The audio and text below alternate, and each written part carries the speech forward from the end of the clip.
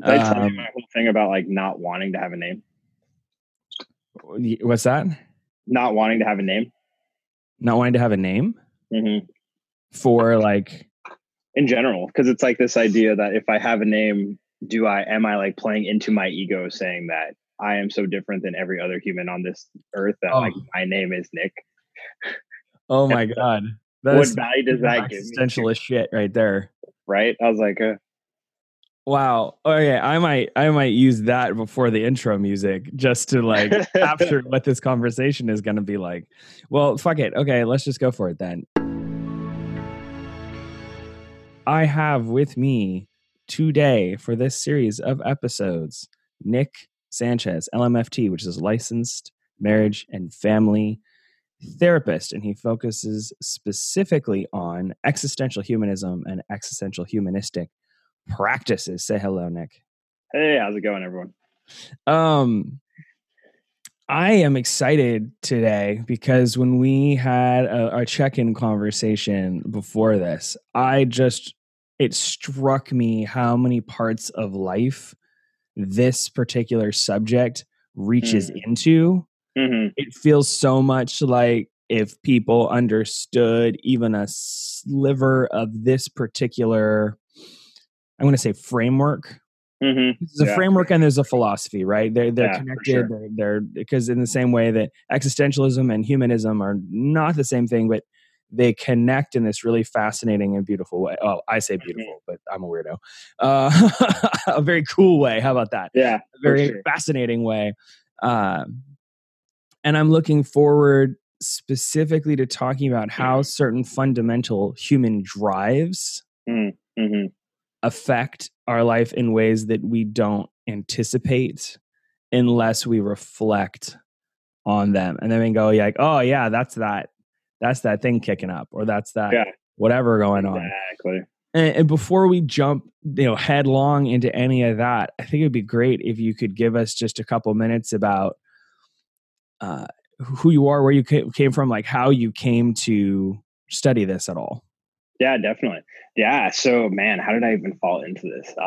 I've always been like an old soul. So, like, my mom has always told me this. All the girlfriends I've ever had, it's always been like, you are old. So even when I was 16, it's like, why you're like a 50-year-old inside of a 16-year-old body. I've always had this just idea of like thinking about bigger topics, thinking deeper about things. Like, I don't operate in a surface level area. I'm always below the surface level. Just kind of tends to where I go. My short story about how I found it though was like I was really heavily involved with music. And what I found that when I was playing music, it really put me into like this state of flow. Like you hear a lot of people talking about, really just like I'm present, but I'm also not present because of how present I am. It's like I literally was not thinking about anything. I was just here performing, connecting with people around me, connecting with myself, connecting with like rhythm, music. And it really kind of set me down this path of wanting to explore how do I like have this connection with numerous people? How do I have this like deeper meaning, deeper understanding of myself, how I'm experiencing things, how other people are experiencing it? And I actually like fast forward, 10, 12 years, I ended up taking this, it was what was it called? Existential phenomenological psychology class at De Anza Community College. And it just like blew my mind. And I was like, this has so many answers, and not even answers, but just like you said, framework to what I'm trying to understand. And it just set me down this huge path and doors open. I met people and here I am now. Yeah, that's so very cool. I'm glad you brought up your performance and music backgrounds, Mm-hmm. because I was thinking that that's the thing that we have in common, and I think that there is a whole world present, both in the creation of art, whether it be music or whatever the medium, Yeah. whatever performance art, fine art, etc. Both in the preparation of it, but then also specifically performance art in the actual performing of it, and how it Mm. puts a person into an altered state of consciousness. And I don't mean that in some crazy, silly, cheesy way. I mean that in just a very literal.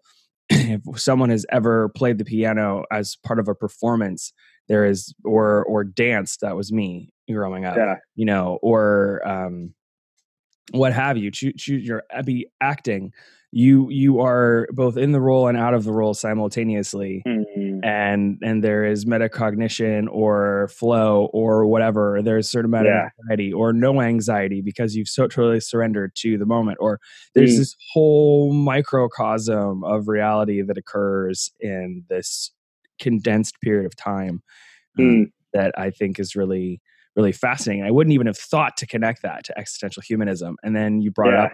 Oh, I will Right. not be surprised if this comes up later in a different context. If it doesn't, it doesn't. But Yeah. I wouldn't be surprised now that we've kind of laid that. Yeah. And like something that's really cool that when you talked about music that and like even dance per se, like you have like the idea of arts, right? So even like paintings and whatnot.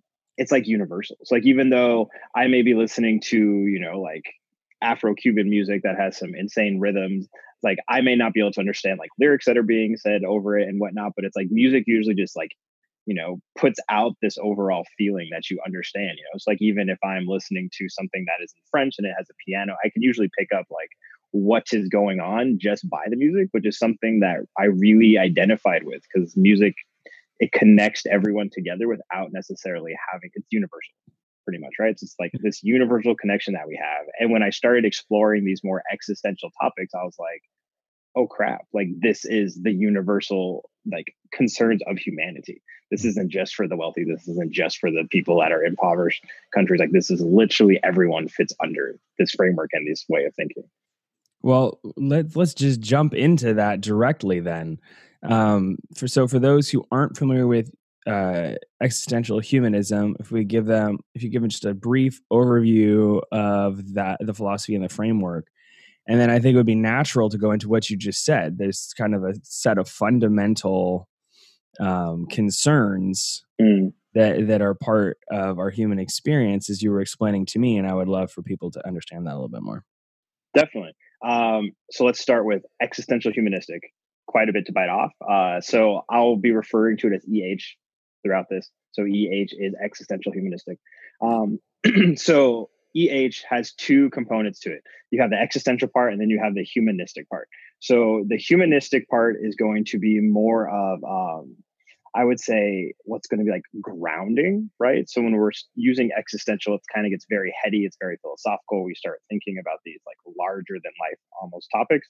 Where the humanistic aspect is going to be much more about let's ground ourselves, let's bring us into the present moment. So, for example, humanistic things that can happen during like a therapy session that I'm having could be something like, hey, what's going on when you were talking about this? I noticed that your speech increased, the rate of your speech increased. You know, fluctuations in your voice, tone of your voice may have happened. Could be small things like, oh, I noticed you cross your legs when you meant that, right? And it's not necessarily like, oh, there's super meaning behind that because this actually happened, but it's just bringing the person aware of like, oh, like, was there something there? Was there something my body was trying to tell me while I was having this very heady type of way of thinking? It also brings us into the here and now. So it's going to make us focus on, okay, even if I'm thinking about, you know, this idea about death or this idea about anxieties of the universe, like I'm still very much grounded in this present moment because what's happening right now is things like my speech increasing, me crossing my legs, me crossing my arms when I'm talking about things. Mm-hmm. Also going to be very welcoming. So really viewing the person as a person, not thinking that they are someone else, or it's like, oh, if we've had similar experiences, we're going to like have seen it the same way, we're going to have felt it the same way. And really having this idea of like unconditional positive regards, like really just truly being with someone, appreciating them, and really loving them for who they are. You know, whether you come to me and you say, I need to meet with you because I killed someone yesterday, it's really finding that sense of compassion about like you are still a human. It's innate that like you want to be good, and we may have got lost along that way. Like you are still here, you are still trying to get that help per se. So the existential part is going to be more dealing with these like higher ideas, right? So a lot of times you may go to therapy, or like right now you hear some like really hot buzzwords or like CBT, DBT type of thing. These are going to be more like very symptom relief. So it's going to be like, okay, here's a tool, like a thought challenging tool to do it, where existential is going to be more of let me hold in these ideas about anxiety. Let me hold these ideas about like, what is my purpose? What is my meaning in life? So they're, you know, doesn't necessarily mean I'm begging that question during therapy or like asking someone directly, what is your purpose in life? but more so just being like, okay, it's like, how is this small, maybe minute decision that we're talking about actually impacting this greater idea of like, I have X amount of time on earth. I was born and I am dying. And how is this going to impact like my current decisions? Yeah, it's interesting because two things that I think are particularly interesting in this conversation. One, generally existentialism, and you also brought up a term I really love, unconditional positive regard, which I think is so valuable, just as we as humans kind of deconstruct our relationships with other people and how we produce suffering for ourselves when we don't regard others positively. We actually increase our suffering, decrease our capacity to connect, which increases our suffering further and keeps us from solving problems. And it's similar to the notion of agape, which is more universal love, which is a different concept, but being in agape, being a state of agape, I would refer to it that way. Being in this kind of state increases the likelihood of having this unconditional positive regard. And there was some type of practice. I can't remember if it was agape or not. I'm not too familiar with it, but it was like this idea of like, in order to really create a change in someone else, because we are all connected on this like higher sense of like higher just conscious level of being, I actually need to reflect and change that part of myself, because if I'm getting activated by that person, it's because of something in me. And if I work on that, it ultimately absolutely impacts them because I've changed that part of me. Yeah, generally speaking, I don't know whether or not that would be connected explicitly to agape, since I don't have like a explicit practice around that. I can just speak for myself to say that for me, agape, universal love, meaning that I love all people, like even someone who someone else would see as hateful or have hate for them. I would not, even if I agreed with all the reasons why they had hate for them and I connected and resonated with all those reasons, I still wouldn't hate the person. Yeah. I accept my judgment. I accept my my potential frustrations, etc., but it wouldn't rise to the level of hate ever. And that, to your point about acceptance, I love saying that because I think it's true that all judgment is self-judgment. And so when, to your point about needing, if something is triggered in me, then there's something for me to be aware of in interaction with that person, something they're reflecting back to me, whether it's a judgment I have, even if it's not a problem that I have. I may never do X behavior, but I judge that person for X behavior because I was raised to believe that X behavior was bad. So now it's an opportunity for me to reflect how bad X behavior really is. Gotcha. And it may be that I still believe that X behavior is bad upon reflection. So now I have a choice whether or not to be mad that they are doing X or not. I can maintain my discernment that that's not as valuable as behavior Y. Gotcha. But it's interesting because like technically like all behaviors are valuable, right? And like it's weird societal norms, or like even putting these boundaries on things, like even the worst of behaviors could potentially be like, I don't know, very interesting. I mean, you can talk about like the Holocaust day, like what the Doctor of Death, whatever his name was, and there's like tons of going back and forth between his studies and like his behaviors, which led to like these leaps and bounds in medical advancement. But the way that it was, founded was all these horrific ways of being. Hey y'all, just want to take a quick break in the action, let you know that if you're enjoying what you're listening to, please do recommend it to a friend. I would love to expand my audience, and the best ways to do that are word of mouth and reviewing my podcast on the iTunes Apple Podcast platform. If you'd like to leave me a voice comment, go over to anchor.fm/educate4life, anchor.fm/educate4life. It might even end up in the show. For more information about what I'm up to, please check out my website, www.educate4.life. That's educate, 4.life. Now, back to the show.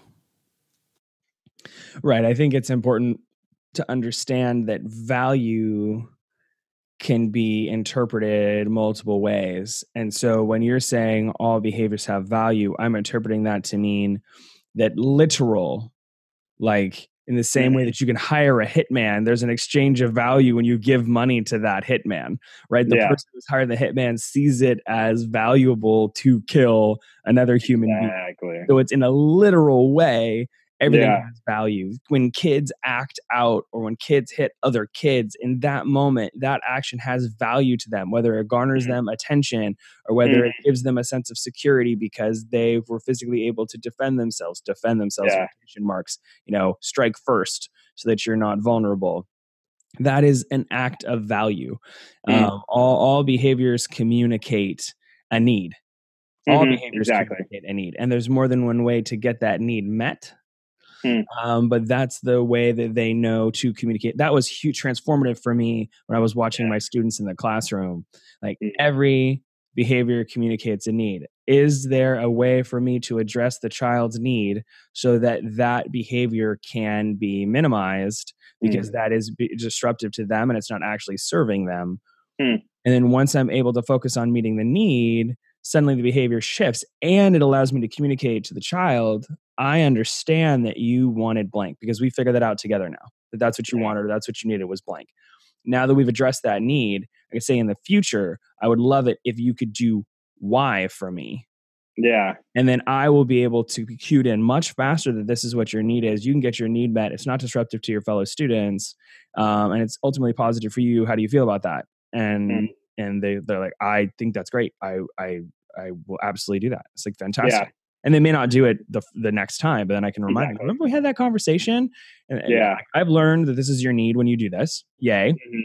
Good on me. Good on you. We've built that. And then now I can remind you, remember you can do Y instead. And exactly. And from then on they do Y. And then suddenly they're happier. Kids around them are happier. The classroom is more functional. Yeah. Being conscientious of that, I think, is really valuable. Yeah. And it brings up this other idea kind of for me. So like when we talk about drives, right? And so like Freud, being like the father of psychology, very old school, his like biggest drive, like the reason why we act, what's driving us to be, what's driving us to change is like sex. It's like his whole thing, like everything had to do and like revolve around sex, right? So we're all walking around trying to get these certain needs filled, and it was usually like a sex driven type of ego. And so it's been kind of interesting because existential came after existential, but like even existential, when that like started and when it was starting to be found, it had this different idea of really viewing everything as like being anxious. So not necessarily having these like drives per se, like sex, but it's just like you were walking around with having this anxiety towards different of these 4 ultimate concerns that they call them in existential psychotherapy. And really what was interesting about that is just this idea of really coming in from a place of not even trying to diagnose someone. So not saying that, okay, you are depressed because you fit the DSM's criteria of A, B, C, D, 1, 2, 3, 4. So now you have this diagnosis and this is what you are. Right. So when you come into this existential humanistic view, view of it, it's going to be a lot more of like, we are humans. I would hope, and this is me personally too, like I would hope that we are more complex as humans, that I cannot be fit into one box and I cannot fit my clients into one box. So if I say like, wow, we could sit here, go through the DSM and you fit all of the criteria to meet major depression today. Tomorrow, I am sure as hell that you can also meet the criteria for like generalized anxiety. Right. I would like to think that as humans, we go through different phases. We got daily, weekly, monthly basis. And again, it kind of, and this isn't more saying like there is no use for like this medical model or this like use of diagnosing people, but really the existential idea is like, how do I just see you as a human? And everything is viewed as like having an anxiety towards these 4 concerns. So even if someone was per se depressed, like clinically depressed, and like that's what their diagnosis was, that would be seen as a symptom of one of the anxieties. So say that they are anxious about death, right? So like death anxiety is one of the ultimate concerns. They could be showing as depressed, having symptoms of depression, not getting out of bed, having suicidal ideations and thoughts. And the way that I would see that and like hold the framework for it from an perspective would be like, okay, so is this around like your understanding and view of death? And you're actually anxious about your own death, usually because maybe someone like has died around you, who knows what kind of like brought that up and made it start trickle. And one of the symptoms from that is this depression that you are now experiencing. Right. So one thing I want to touch on really quickly, if people are not familiar with existential philosophy generally, and then from there, I'd very much love to talk about the four concerns explicitly. So for me, in my very, very, very cursory exposure to existentialism through literature and philosophy, just literally was like brought up as part of a summary idea of philosophy and moved on. So I expect my understanding to be incredibly elementary, very, very low level. But essentially, existence simply is. That's kind of the core of existentialism. And so a lot of what we assign to living is in fact that assigned. It's not inherent. And so therefore life is in fact inherently meaningless. And it is biological drives and other things that are acting upon us that are giving us this notion of meaning.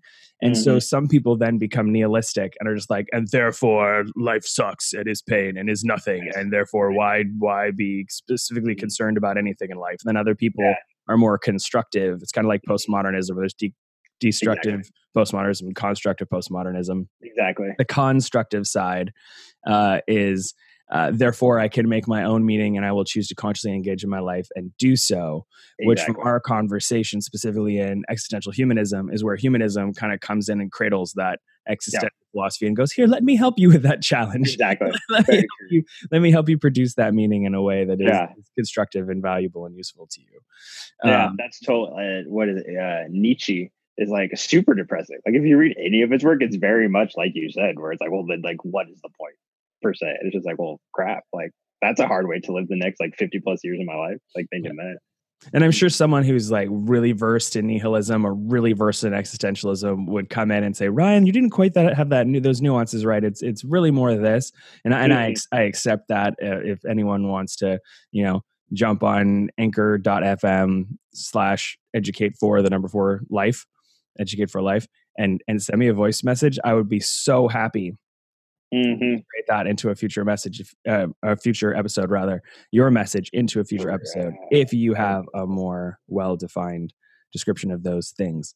And I think like a small tangent really fast. I just read this passage in a book and it was talking about existential theory, and it was talking about how like there are as many types of existential psychotherapy as there are clinicians. And the idea, and like one of the reasons why it's almost like for any of the nerds out there, including myself, it's like we're like the Jedi. It's like really in the EH and the existential world. It's like we're the Jedi's carrying on this, and it's not old. It's actually fairly new, but it's like carrying on this really specific way that's kind of like challenging a lot of like the medical model type of psychotherapies and whatnot. And so there's like a dying few of us like really trying to get the message out there because of like the profound impact it has. But I think like something really important just to touch on that is like there really isn't any right or wrong. And I remember first like seeking out these studies. I'd be like, oh, if I buy this book, or like, if I read X amount of books and then I go to this training and then I study under this person, I'll know. I am like an EH therapist. I know exactly what to do. And one of the first things, when I was understudying this other guy named Kirk Schneider, who I still meet with, and his like famous thing is like, you need to like make this about yourself. Like EH is just a theory. And then you need to create it for Nick. And like Nick's version of EH therapy is the therapy that's going to work for you, because there is no right way to do it. It's holding these ideas, these really complicated ways of thinking, and then how do I implement that in a tangible and easy way for my clients. And there's so much overlap with postmodernism. It's absolutely ridiculous. Just deconstructing assumed meaning and then reconstructing it for yourself so that it's useful for you, and how that informs your life and your personal philosophy, and then how you're able to mediate your communication with others now that you've taken the time to deconstruct and reconstruct that for you. Exactly. From my personal experience, that came out of my depression and recovery from my depression. There was so much of my understanding of the world that was deconstructed by the simple chemical experience of my depression. That when I then consciously reconstructed it, there was a freedom there that I wouldn't have had, frankly, if I hadn't gone through that traumatic experience. I mean, I'm very fortunate that my trauma was way, way, way, way, way low on the scale compared to other people's trauma that allowed me to learn that lesson. So thank you, universe, I guess. But yeah. And I think like you definitely hit on the head. It's usually like large ruptures, whether it be my clients, even my life, like when I have my existential crises, which happen like on a more frequent basis than I would like. But it's like, usually something happened, whether that be someone dying, whether it be like losing a job, starting a new job, it could be even positive, but like still some like weird life change that usually causes you to be like, so for example, I could take the happiest thing, for people, whether it be like having a kid, whether it be like getting married, and perfect example. So like watching my dog play at the beach and just like watching the pure joy that comes across her face, playing with other dogs, being around the ocean and whatnot. It's like where my existential brain goes is like, wow, like what is it going to be like when she passes away? Like, what is that going to look like? What does death like feel like? How do I like live every moment to really appreciate what she has? Right. And it's like just such a weird way of being, because some people may take that as like, dude, you're depressed, you should probably go talk to someone. It's actually like a very, for me at least, and this is how I try and help my clients, like that positive reframe view of like, how do you use that to just like hurl you forward and really take advantage of the here and now, really take advantage of like loving life, living life, being like not even just satisfied, but just being like great with where you are. Next time on Educate for Life with Ryan Francis. Yeah, that makes me want to go on a whole tangent about liminal experiences. And I think I'll put a pin in that and see if we come back around to it, because the thing we still haven't talked about that I think is fundamental for people to understand, as you explained it to me, is these 4 major concerns. Yes. These big 4 in like fundamentally how we are wired, and how that affects us from an existential humanistic perspective. So I would love it if you could just briefly go through those big 4 concerns and how they affect us on a day-to-day. Hey again, thanks for listening. If you want more goodness, come hang out with me on Instagram at educate4_life. That's educate, the number 4_life. I jump on almost every day and go live once per week to answer questions and just talk about what's on my mind. We've got some cool stuff coming down the pipe, so expect some announcements in the near future. And with that, I hope you have a great week. Talk with you soon.